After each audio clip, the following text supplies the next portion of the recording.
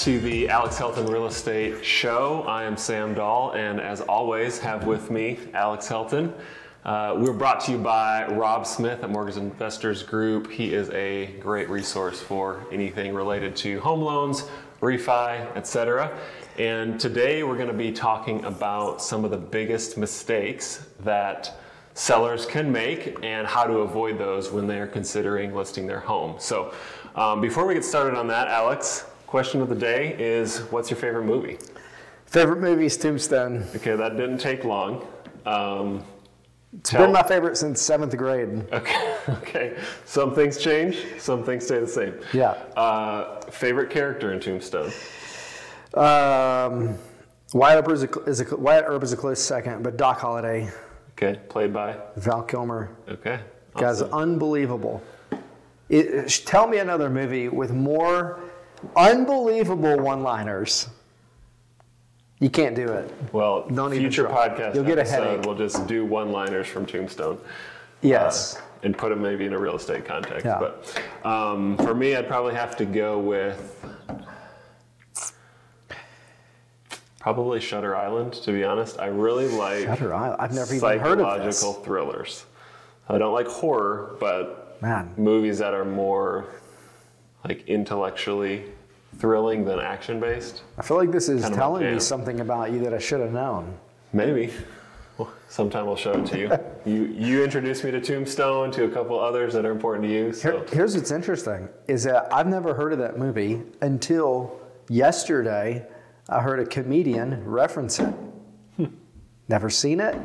So just interesting how these things happen. I would put it in now some movie people may have a problem with this because I'm not a big movie person, but Okay. Have you seen Inception?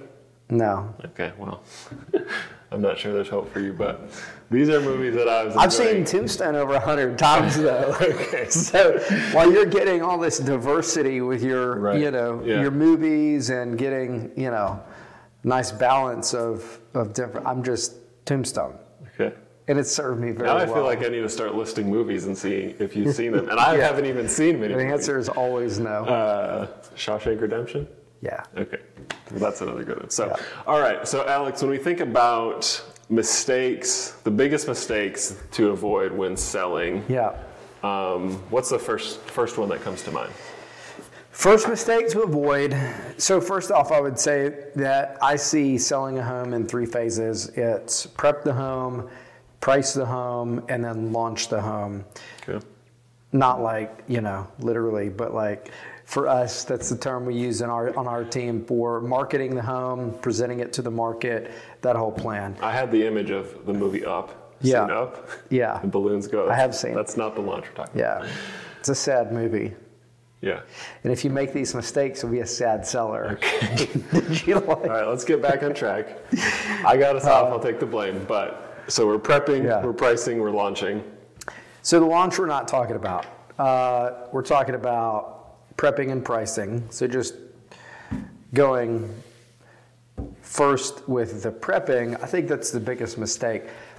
The more a market tends to favor a seller, the easier it is for people to just say, I don't need to do repairs, I don't need to do staging, and that kind of thing. And I think that's a huge mistake.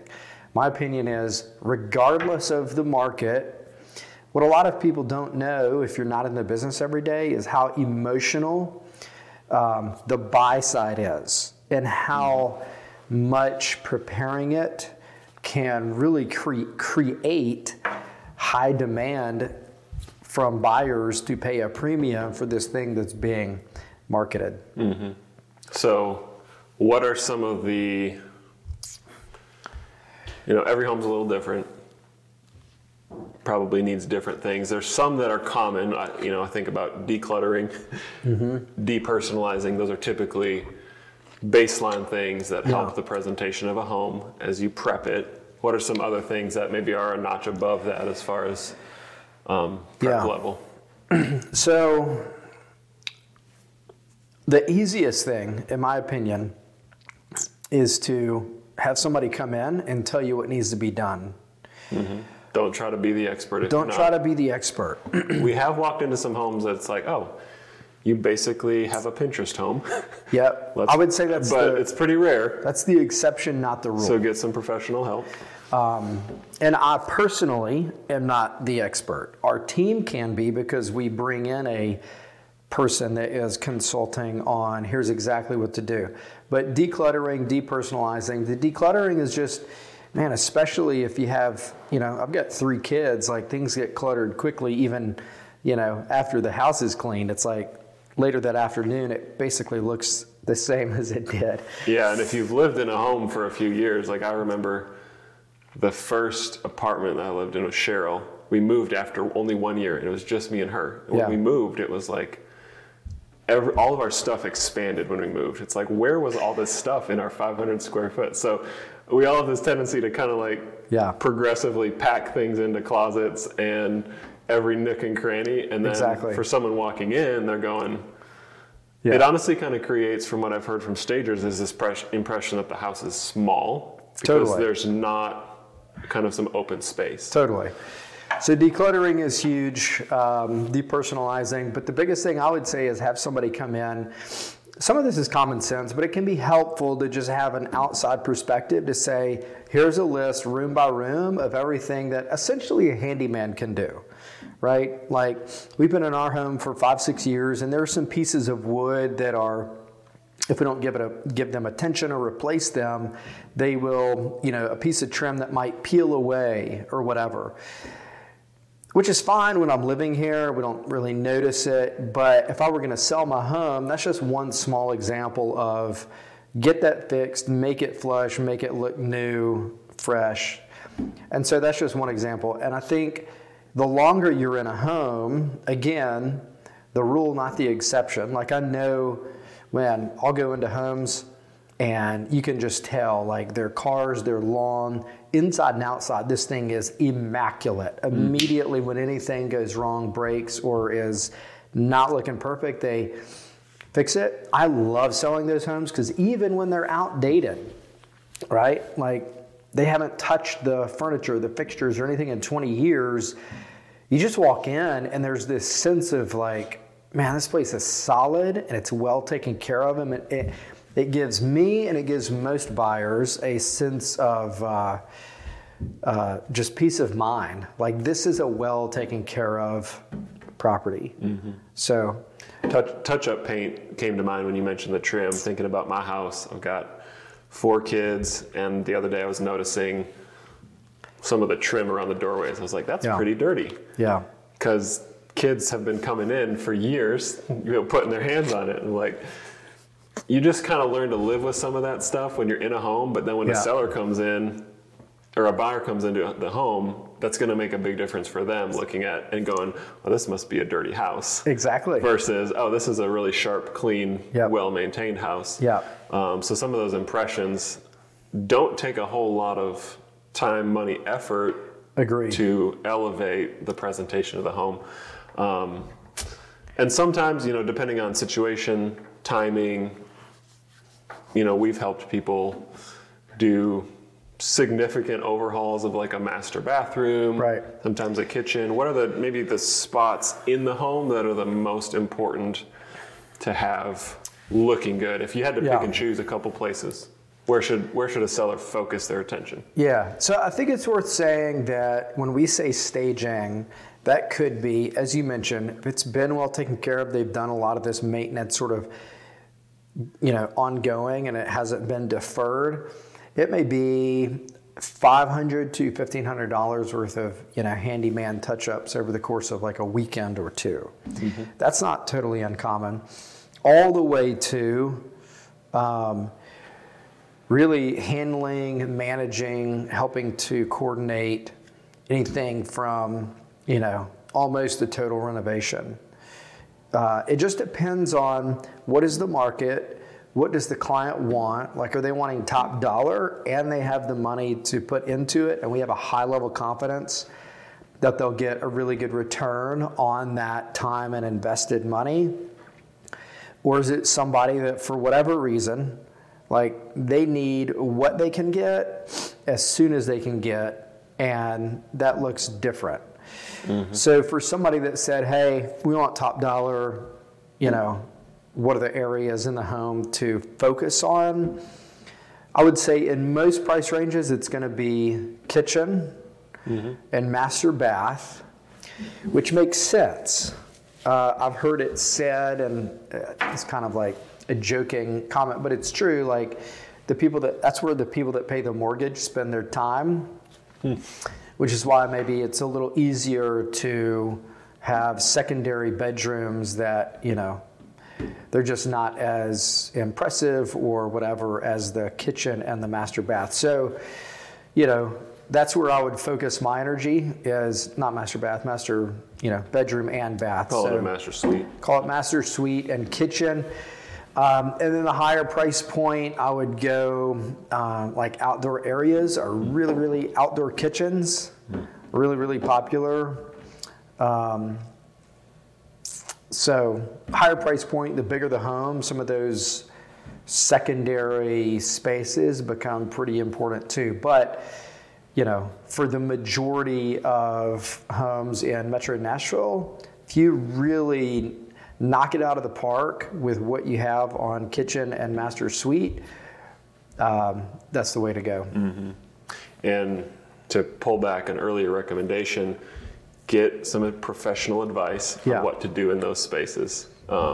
So give us a call. We can connect you with somebody, or if you have someone that's like a professional stager that you have a connection to. Because we have seen some situations where people put a lot of money into those spaces with their personal preferences that did not represent the current trends of the market. And Agree.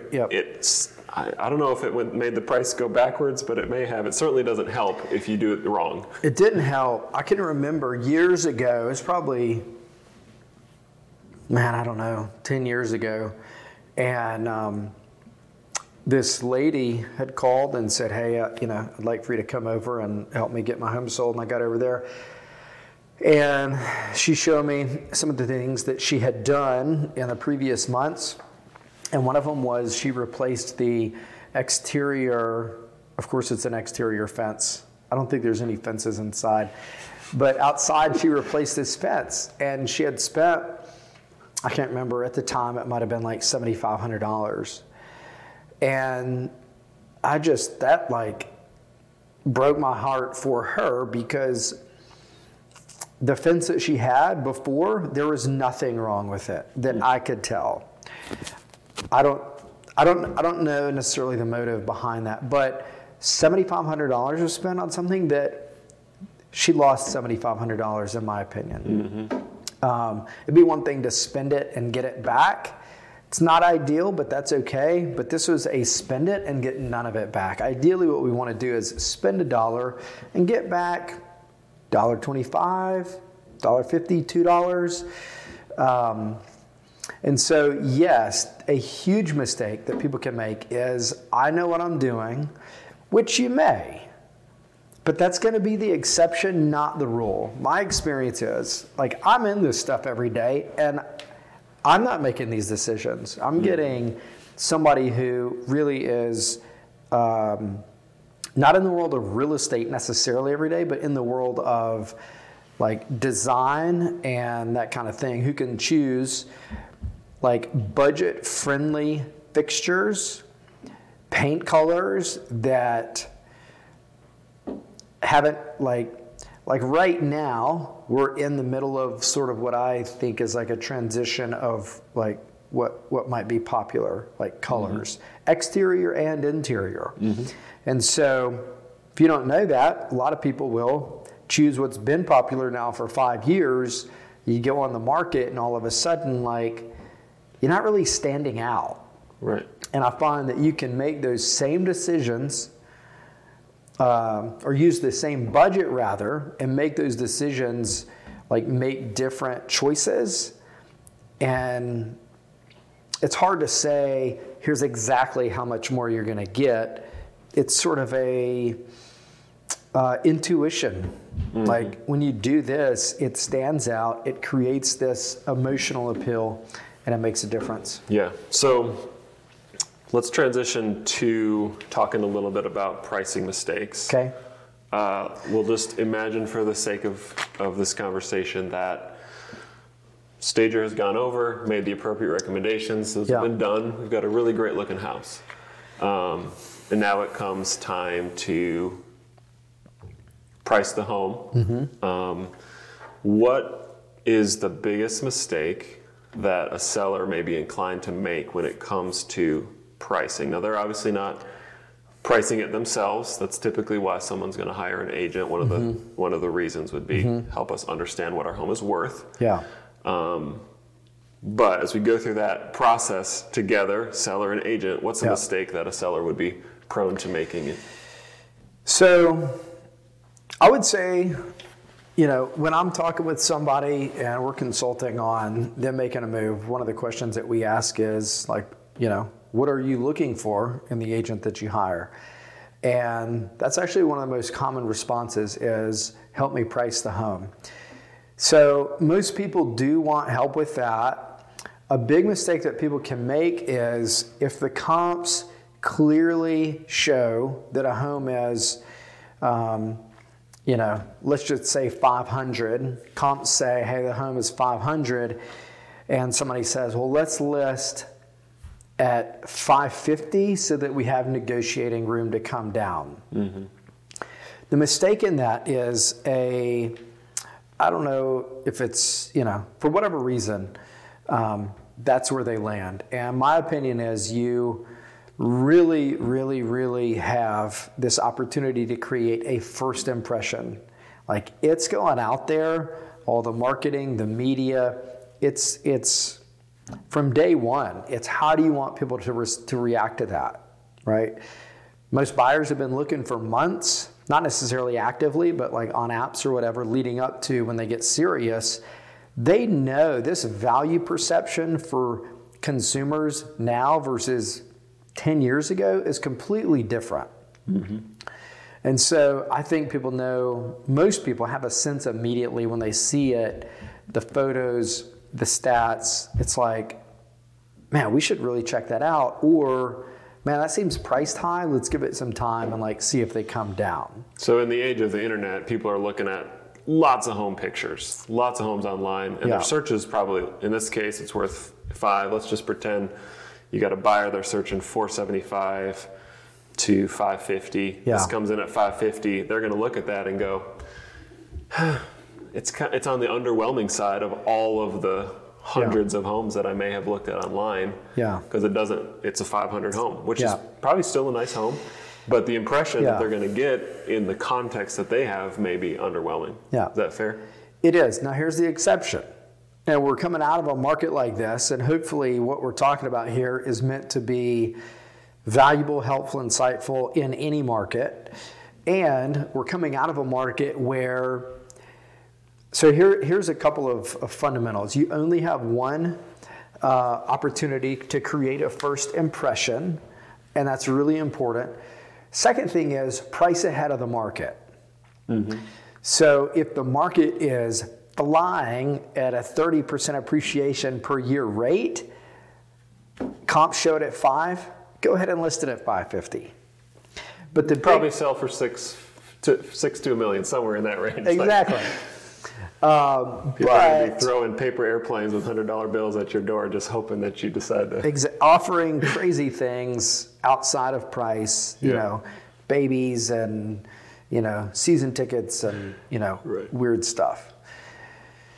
But that's a short period of time, right? The rest of the time leading up to that, and I think going forward for the foreseeable future, you want to price ahead of the market. So if the market is going down by 5%, you have to get ahead of the market. And if your home is if comps show it's at 500 today and the market's going down by 5%, you need to get ahead of it or you are literally going to chase the market down. You need to drop it by, call it 8%, somewhere between maybe 7 and 10%. And that's assuming that the other piece that we've already talked about is in place, that you've done all those other things to prep the home. But right now, its appreciation is at a more manageable pace, and so you can price it, a little ahead of where comps are showing. But the big mistake is too far. And then you miss this opportunity to really capture. All eyes are on this listing when it first comes on the market. And for us, that's a big mistake that can be avoided. If you have a relationship with your agent where you're really, if you have a problem pricing where it needs to be, like looking at the data and really talking through that. But just sort of I think it's worth 5. Let's just list high and see what happens. I think that's a mistake. Yeah. So the other buyer impression piece of that is when you do go too high. Yeah. And this has been the case probably for at least 5 years now, where if that home sits on the market, it doesn't take long before buyers just assume that something's wrong with it. And it's a universal thought. It could be literally only the price, and like $10,000, $25,000 less, it'd be like a hot listing. Yeah. But it's like, oh, it's been on the market 2 weeks, must be something major. Like, I don't want to spend all that money fixing up that garbage when it could be a great home. Yeah. And so that impression kind of snowballs. It does. And then could even be the case with when you start price reducing, you're now chasing this buyer perception that if you don't do it right, keeps running away from you. Yeah, most agents haven't experienced what that market is like.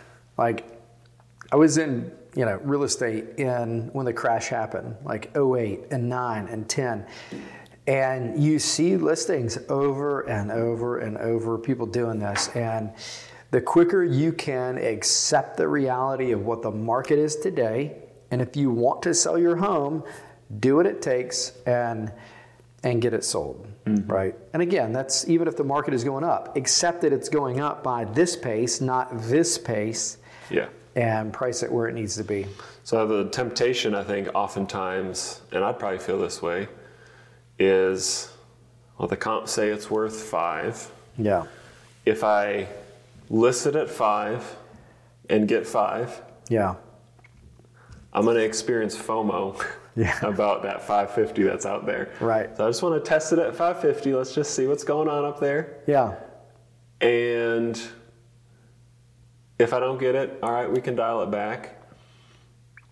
I hear people talking about this, basically a fear of missing out on a higher price point because we're going to list it more conservative. Sure. Our experience says that's probably not an accurate way to think about that. Tell us how the market responds to pricing as far as generating competition by being more competitive, et cetera. Yeah. So there's a couple things, and man, anytime I'm really thinking about this, it's a big plug for a great agent that you can trust and gets the job done. That does not have to be our team. We would love to be the team, but that's not the point. The point is somebody that you really trust, that's experienced, that can bring a sense of experience and intuition and interpreting the market and what you have to sell. So a couple of things I would say. Number one is, if you list at 5, and let's just say it's truly a 550 home, I think even in a strong buyer's market, a market that really favors buyers, and there's tons of listings out there, you're still going to get multiple offers, and it's probably going to get bid up to 550. That's my guess, or close to it. So there's a little bit, and again, if you don't, like, I can say that because I've seen that happen over the years.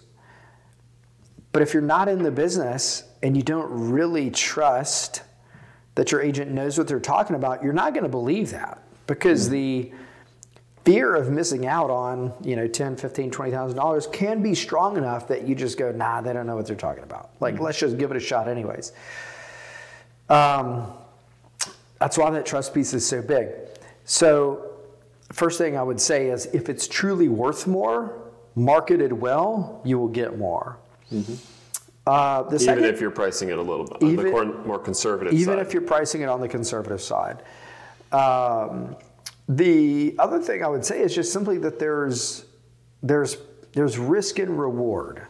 Okay, if I'm got pros and cons of 500 versus 550, I think the risk of losing money at pricing 5, I think the risk of missing out on that is significantly lower than how much you're going to miss out when you price high. And now the consumer perception is that there's something wrong with your house. Mm-hmm. So you have to look at the data. You have to use intuition and go, man, what do my instincts say based on experience and based on the facts of the market? And a lot of times, kind of leading up to a home being on the market, at least on our team, we're able to have conversations with getting insights from our network on things that are happening around that aren't necessarily on, one of the big websites or whatever, that tells us, okay, we can be a little bit more aggressive, or no, we need to tone it back and be more conservative. So, mm-hmm. All right. So wrapping this one up, Alex, what would be your sort of one takeaway piece of advice for a seller? Yeah. Considering listing, they don't want to make common mistakes. Yeah. What would be sort of your one admonition to that seller? Yeah, follow a process. Process being, get advice on how to make your home market ready. Take the time to go through that process. You're talking about, a week to 6 weeks. On average, I'd say 2 to 3 weeks. Follow the process that includes getting advice on what to do, go through it, and then price the home based on the current market. Awesome. Yeah. Thanks, guys, for watching. Of course, if you'd rather listen, feel free to check us out on Apple Podcasts or Spotify, wherever you get your podcasts. We do appreciate you subscribing, rating, reviewing, etc. And we'll talk to you next time.